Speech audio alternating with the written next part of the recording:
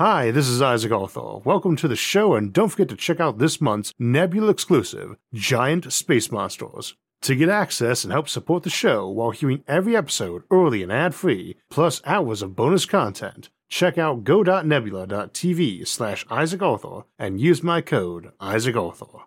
This video is sponsored by CuriosityStream. Get access to my streaming video service, Nebula, when you sign up for CuriosityStream using the link in the description. In the future, the brightest empires will be born around dying stars.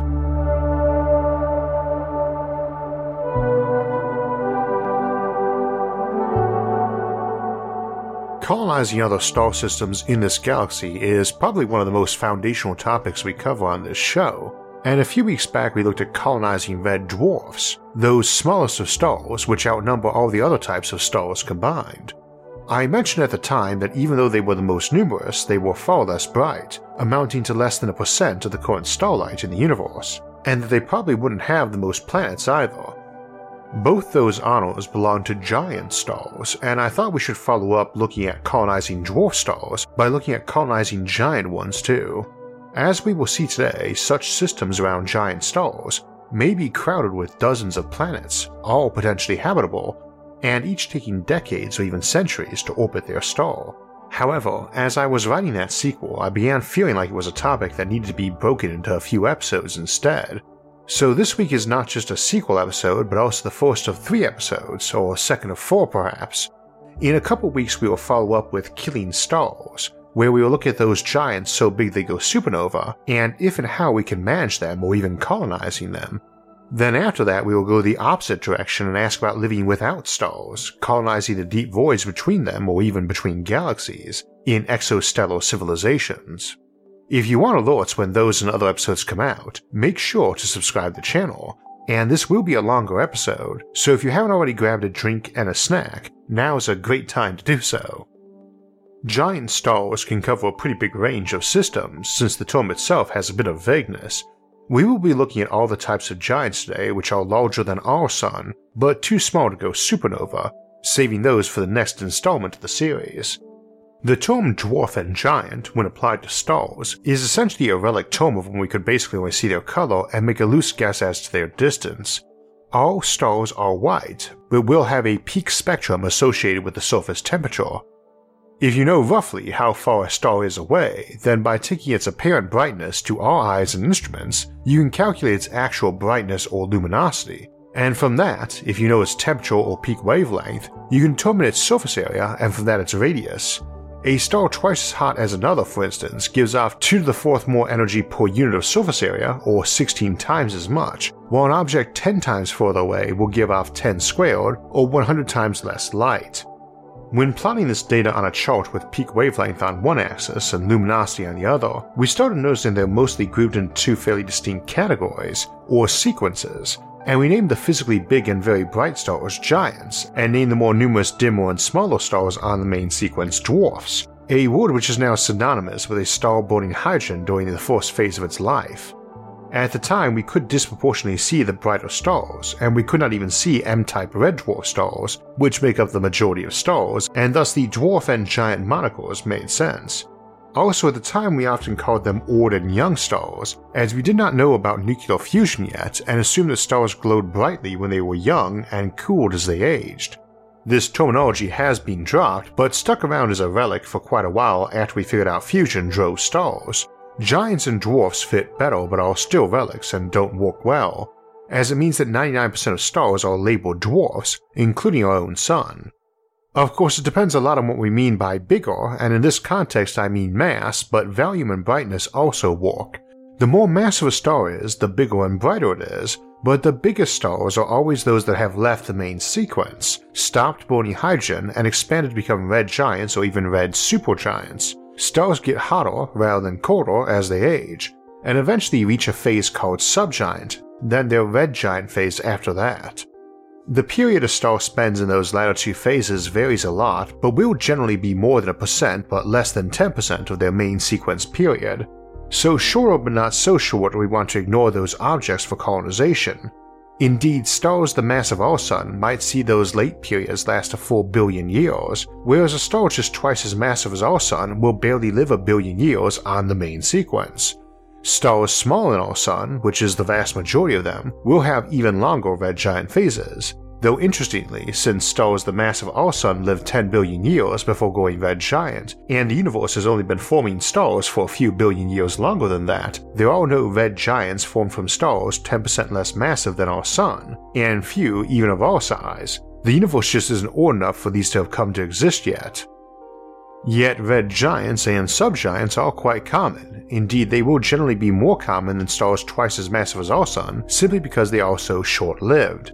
So our primary interest today will be to look at these three categories of stars. First, those 2 to 8 times more massive than our own Sun, but not big enough to go supernova and which are also still in the main sequence, which are not proper giants under the nomenclature we explained earlier. Second, the subgiants, which are that range leaving the main sequence but not true giants yet, and a fairly distinct category. Third, the red giants, those stars now burning helium. We will ignore the main sequence stellar classes of F, G, and K, G being our Sun and F being those a bit bigger, while K a bit smaller. Incidentally, each stellar classification, like F, G, and K, also divides into 10 subtypes 0 to 9, with 0 hottest and 9 coldest. Our Sun is a G2 Type 5 Sun, the 5 being in Roman numerals, and thus folks often will incorrectly say V, and that indicates a star in the main sequence, or a star burning hydrogen in its core. I'm guilty of doing that myself, incidentally. I made note that B2-5 stars are the ones on the cusp of being able to go supernova, and thus for discussion in that future episode. And every time I look at it I mentally pronounce it as B2V. Bad habit, but also a common one even with astronomers in my experience. A 3 in Roman numerals indicates a giant, a 4 a subgiant. In the York's luminosity class, 0, 1, and 2 are hypergiants and supergiants, and we will save those for another day. Today we will look at 3 example stars, Vega, Procyon, and Arcturus, the 5th, 8th, and 4th brightest stars in the night sky respectively, and an example of a larger main sequence star, a subgiant, and a red giant, again respectively.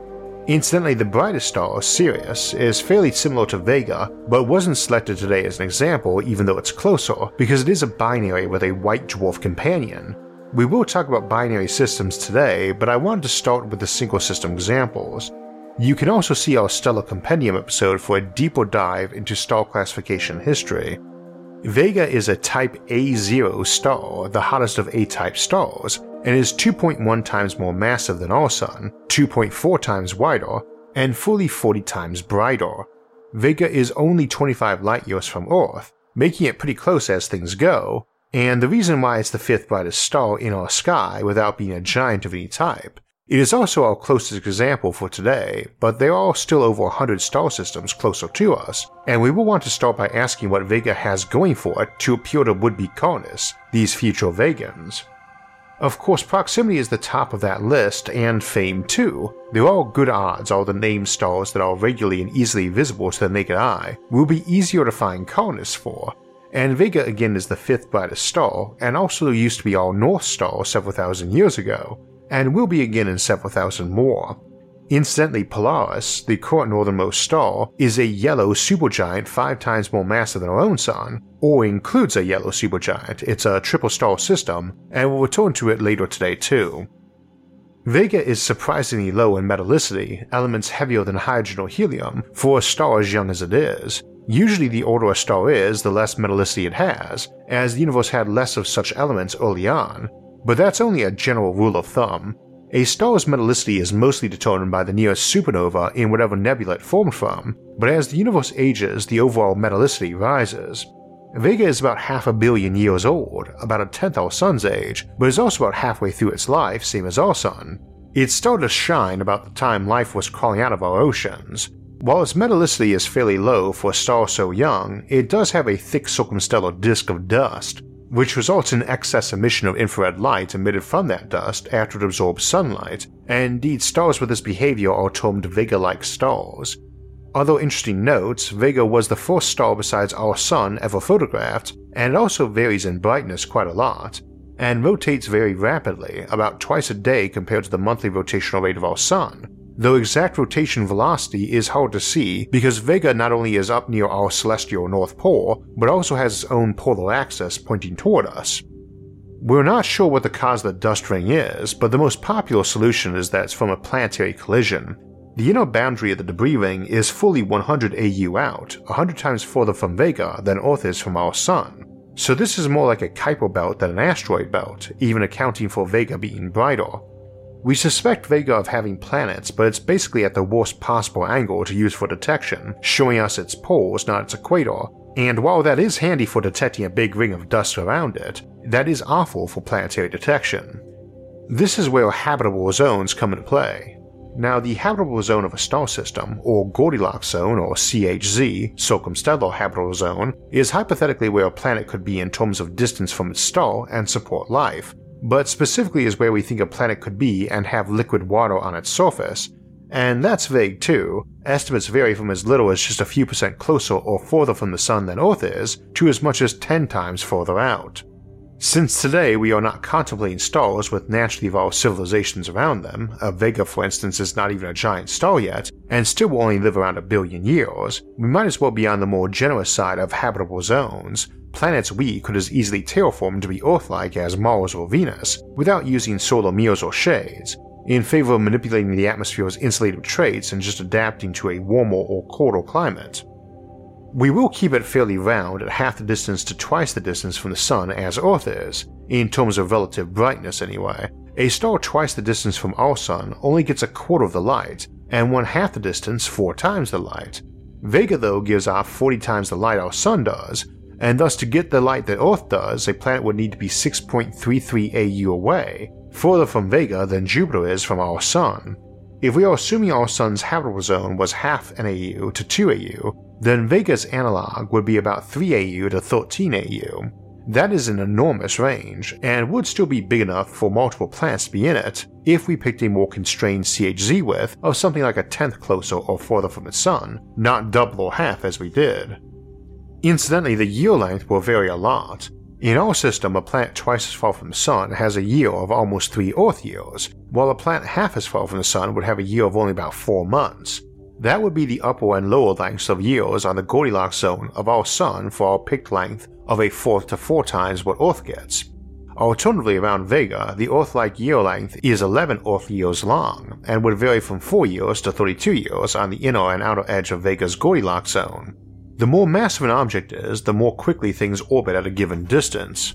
But that period goes with the square root of mass. A star needs to be 4 times more massive than our Sun to make a planet orbit in half the time at the same distance, and 100 times more massive to make it orbit in 1/10 the time, again at the same distance. However, luminosity of a star rises far faster, at somewhere between the cube and 4th power of mass, and brightness only falls off with the inverse square of distance.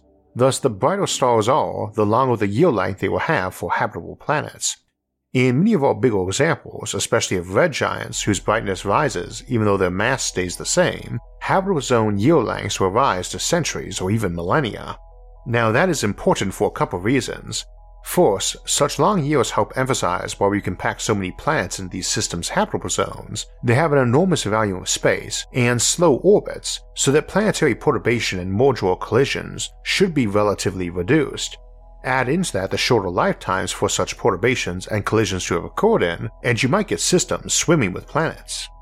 Second, such long years make seasonal variation pretty extreme, and argues against habitable zones being quite that wide as we offered earlier have to double. We can contemplate life forms able to survive cold hibernation of months, but centuries is another story. And we formally begin our summer and winter seasons with the longest and shortest day of the year because it takes time for the planet's temperature to catch up to whatever the temperature should be for that increase or decrease in lighting, but it takes a month or two, and would on a planet around a brighter star too, even if that planet had a century between its solstices.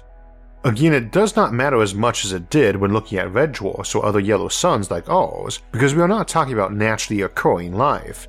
Vega is on the small side for main sequence giants for today's use of giant to include just stars 2 to 8 times as massive as our own and still main sequence.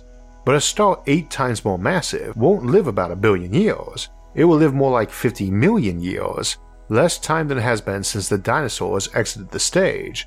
not even enough time for a planet to have finished coalescing and cooling to form a planet water could be on. So we're just not talking about natural life, only what we add, barring maybe the simplest microbes for the smaller stellar examples like Vega. On the far end, up around 8 solar masses, where stars begin ending their lives as supernova and only live tens of millions of years, we have plenty of examples because they are so easy to see far away, but they are rare. There's only Vega at the top of the A-type stars, and beyond then it goes into the B-type blue stars, and out of the over 10,000 stars within 100 light-years of us, only a handful are B-type: Regulus, Algorab, Algol, and Alpheratz, and none of those 4 are even 4 solar masses. Such stars, and those more massive yet, also tend to be multi-star systems more often than not, which can often have a big impact on habitable zones. Again, Polaris, the North Star, would be one such example, and with its 3 stars all nominally inside each other's habitable zones, it's difficult to imagine any stable planets around them. 2 binaries in close orbit, which is common, just have a wider habitable zone for planets that orbit both, while those in distant orbits, also common enough, would have 2 separate habitable zones nowhere near each other. But those in the medium distance can have habitable zones overlapping or nearly touching, and you could get some weird examples where a planet orbiting one star would have been a bit too cold on its own just from that star, but was warmed enough by the other to be habitable and have a double seasonal cycle based on its normal year and axial tilt, and how often that other sun was nearer or further from it too.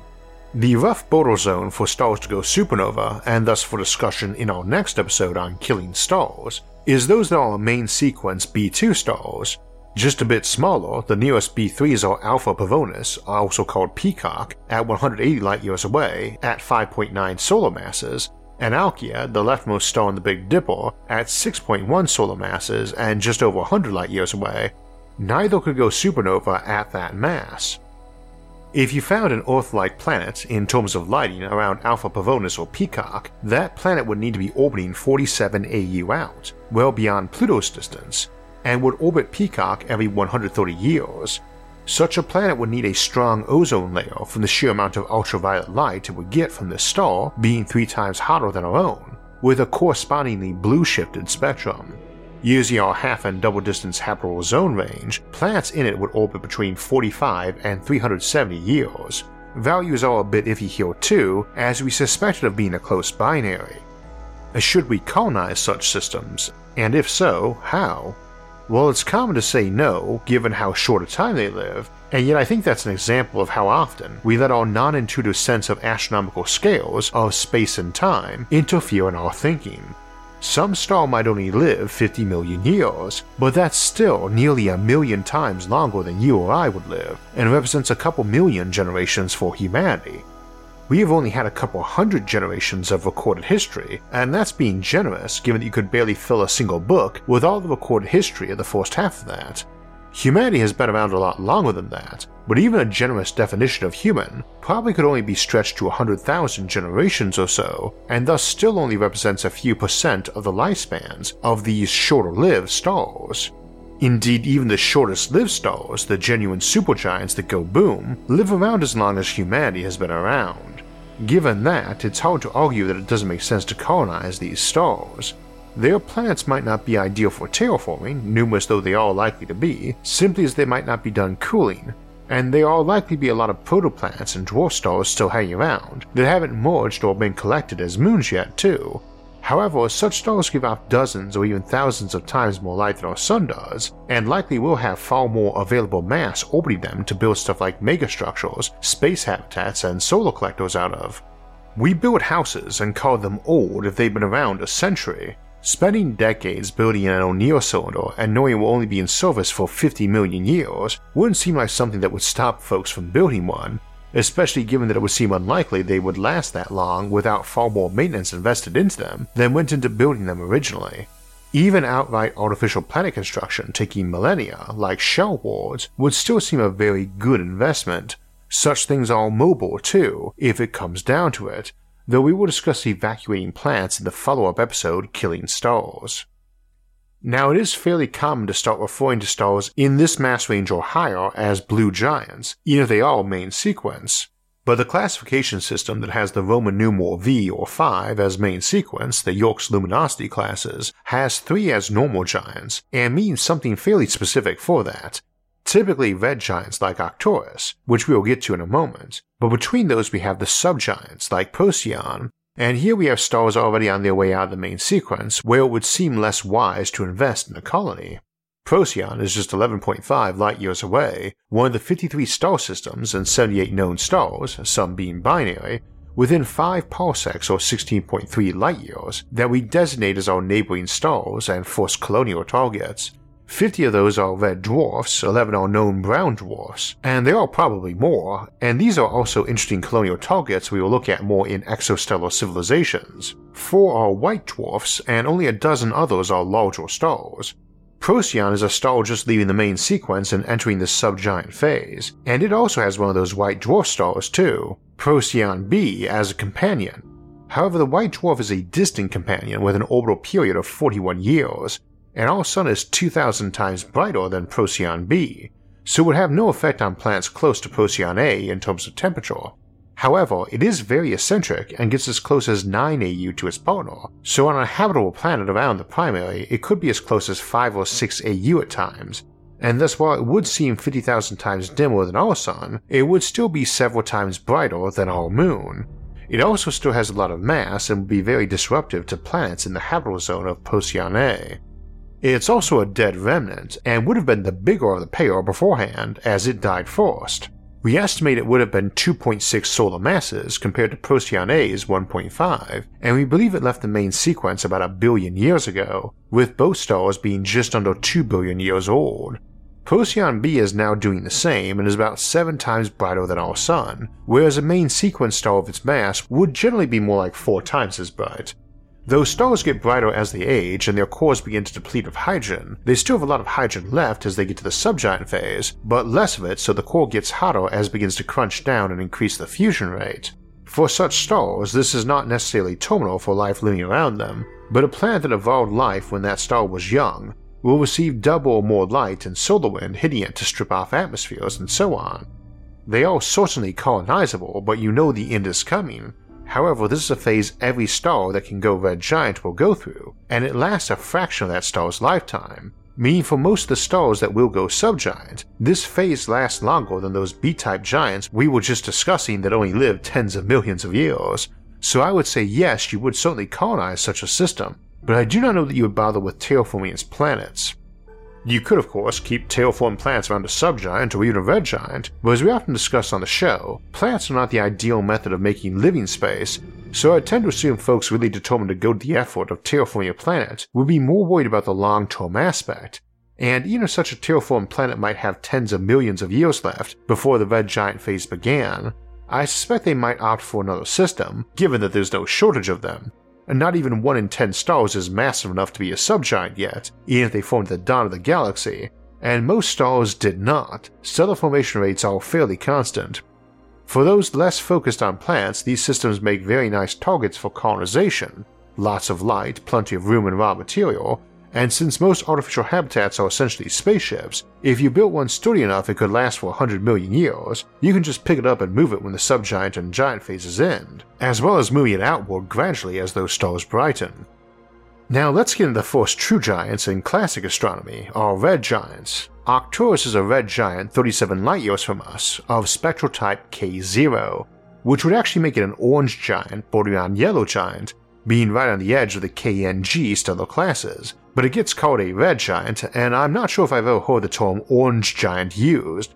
I mention that though because it means that Arcturus's light spectrum is pretty close to our own. Arcturus is old, around 7 billion years, and 8% more massive than our own Sun, thus why it is already going red giant at only 7 billion years of age. It is currently 25 times wider and 170 times brighter than our Sun. At only 10% more massive, we can mostly ignore orbital period changes, and simply know that Earth would need to be 13 AU from the star to get the same lighting, and that its habitable zone would basically be your Saturn through Uranus distances, with planets orbiting it having years of multiple decades to perhaps a century. Red giants are the end-of-life phase for stars over a quarter of a solar mass, Though as I just mentioned, Arcturus is not actually red, hovering in the orange to yellow stellar classification, and the biggest and brightest stars, those so massive as to go supernova, do expand too but are still so hot we start calling them yellow supergiant or blue supergiants, but we'll discuss supergiants next time. Can we colonize these red giant stars? Yes, certainly. Should we? Again, yes, certainly, and in many cases they will have habitable planets around them as they slowly warm up. Some longer-lived red giants might have once frozen planets that slowly thawed and did so over a long enough timeline that native life could evolve there. They give off tons of light, making them nice candidates for Dyson swarms, and likely will have plenty of raw materials around them too. Our Sun might expand enough to get Mercury and Venus and maybe even Earth, but that's not the majority of raw material in the solar system. Now, red giants are often thought of as the death throes of a star, but it should be noted this phase can last as long as 1 billion years. Indeed longer on smaller stars, though again none have yet gone red giant, the universe is too young.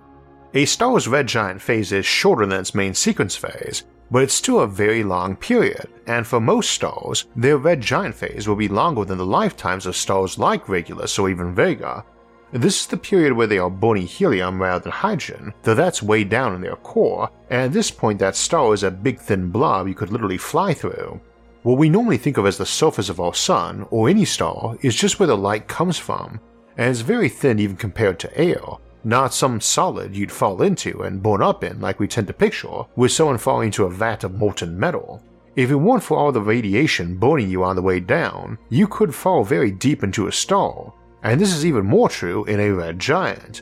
They are so spread out, you could literally run a spaceship through one without burning up, and doing this is a way to slow down their ship or turn it.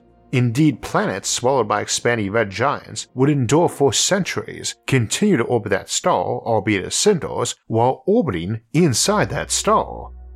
What's truly interesting about these stars though is that they might be what we choose to colonize first, rushing to get out to them not because their time is almost up, but rather because they permit us to reach them first.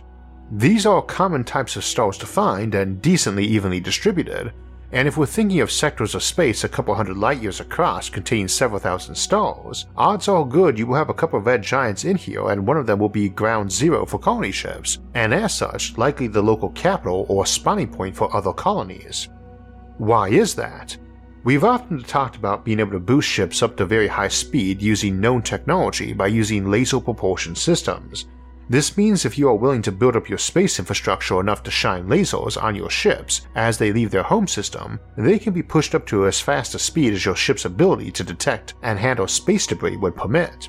There's no real limit on how fast you can go, and it lets you go much faster than a classic rocket would permit, be it chemical or fusion powered. But there is a problem, you need some way to slow down, and if you're approaching a new system, there is no laser braking system to do that yet. We contemplate some methods for doing that back in our episode Axis Fleet, but crashing into a star might work well too. In last week's episode on orbital bombardment, I mentioned that one alternative to aerobraking is what we call lithobraking, which is where you slow a ship down by slamming it into rocks. Ramming a spaceship into a star, especially at very high speeds, would seem even more crazy. But in truth, it's not a bad way to do it. At those speeds, the temperature of the star is essentially irrelevant, especially if your ship is shiny to reflect light away. Indeed, there are large tracts of essentially empty interstellar space at higher temperature than a red giant's surface. What matters is that it's a thick bit of gas, compared to interstellar space, but not too thick, so a ship might be able to pass through one's outer skin and get rid of a lot of speed. Essentially as much their current speed allowed them to drop while running the diameter of that star at whatever acceleration rate they could bear. I wouldn't want to try to come down from near light speed this way, but even things moving at about 10% of light speed should be able to break down to a complete halt for just the cost of the heat shield using this method, though this is a very rapid deceleration and is probably better suited for something automated and unmanned. Other methods for breaking ships that we have looked at, see our episode Axis Fleet, would also work better on a red giant system than a normal star, such as those that focus on solar wind. Being very bright and emitting lots of solar wind, a vessel could begin slowing sooner out and faster with conventional light sails and braking using the solar wind than in other star systems, then plunge through the star to take off more speed. This also works well in tandem with sending some automated probe out just ahead of you into the solar system, which can brake this way, undergoing higher g-forces, then deploy as a stellazer to slow the mothership down. Even if the ship can't achieve total deceleration using one of these methods and has to use onboard fuel, it will be able to slow down from a higher speed than any twin ship relying on only that fuel. As a result, since it is very likely that systems will be colonized by ships approaching them as fast as their braking technique will safely allow, rather than as fast as we could make them move, then red giants will be the fastest stars to reach, and the first things colonized in any volume of space far from Earth. Red giants produce anywhere from hundreds to thousands of times the light and energy that our sun does, and will likely be the first reached, and with all that available energy, are ideal for setting up huge laser pushing systems to slow more incoming ships or help turn them or send them on their way to other neighboring stars. They might be natural hubs for the vast interstellar cyclocastles we discussed in Interstellar Trade, and many of these red giants, subgiants, and bigger stars like Vega may have vast planetary systems and potentially orders of magnitude more raw material than most systems do. They will frequently have companion stars too, many of which might be full solar systems in their own right. Such systems make up the minority of stars by far, but may be the glowing capitals of stellar empires even around these dying stars, which may serve as the birth spot for new stellar civilizations arriving from distant Earth. Of course, they are dying stars, and we will continue this series by looking at how to avoid that problem, how to mine stars, evacuate systems threatened by ones that exploded, how to prevent those explosions, how to move or kill such stars, and how civilizations might live without stars in our future episodes. So after I finished the script up for today's episode, I came up with another reason why you might aim to colonize giant stars, and that's for their military applications in terms of dominating that region of space or sterilizing the galaxy. This episode's already overly long though, and I suspect our episodes have been getting a bit too close to what YouTube's AI starts demonetizing or lowering the algorithms as violent, what with last week's episode being on blowing up the planet, and next week's being on the future of warfare, and the one after that being about killing stars. So I am going to include discussion of the military advantages of giant stars in our Nebula version as an extended edition. Worries over what YouTube permits or being able to add bonus material or try out new things is why a bunch of us creators got together to found Nebula, our streaming service, and thanks to our audiences it's been growing strongly and letting a lot of YouTubers enjoy greater creative freedom, and you can see a lot of extended and original material from folks like Joe Scott, Jade from Up and Atom, Minute Physics, Real Engineering, Braincraft, Mustard, and more. We've also partnered up with CuriosityStream, the leader in educational streaming content, to bring you both CuriosityStream and Nebula for free while you're a CuriosityStream user. There's a lot of original extended content on Nebula by creators, like our own Coexistence with Aliens series, and our regular episodes play there ad-free. If you like this episode, the Nebula version removes this ad entirely and replaces it with the extended version where we'll discuss the military advantages of these systems. As I've mentioned, we've been revisiting the topic of space warfare recently, and there's some great video on that topic over on CuriosityStream, like World War A, Aliens Invade Earth, where leading scientists weigh in on the scenarios that might unfold if aliens found us and visited. CuriosityStream has thousands of fun and educational videos, and they've partnered up with us at Nebula, our Streamy Award-nominated streaming service, to offer Nebula's content along with their own if you sign up at the link in the episode's description. That means you will not only get CuriosityStream and a 26% discount, but also lets you catch SFIA episodes a couple days early and without ads, and help support our show while you're doing it. Not to mention getting to see our extended version of today's episode. Again, you can get a year of both CuriosityStream and Nebula for less than $15, get to support the show and see our episodes early, and get all of that for less than $15 by using the link in the episode's description. As a quick side note before we get to our schedule, and on the topic of enclosing giant stars, I've often mentioned that the Dyson dilemma of the Fermi paradox is essentially asking why we can see any stars in the night sky, since older civilizations should have surrounded them all in Dyson spheres by now, and we saw the advantages to doing that even to very big and short-lived stars today. I often joke that I wish I had named it the Dyson dilemma, but that the dark night sky paradox was already taken, also known as Olber's paradox, which asks why we have as dark a sky as we do and haven't been incinerated by the universe's combined sunlight yet. I've been meaning to do an episode on it forever, but it kept getting put off for other projects, and I'm very glad to say my friend Jade from Up and Atom recently did an episode on it, which I'll link in this episode.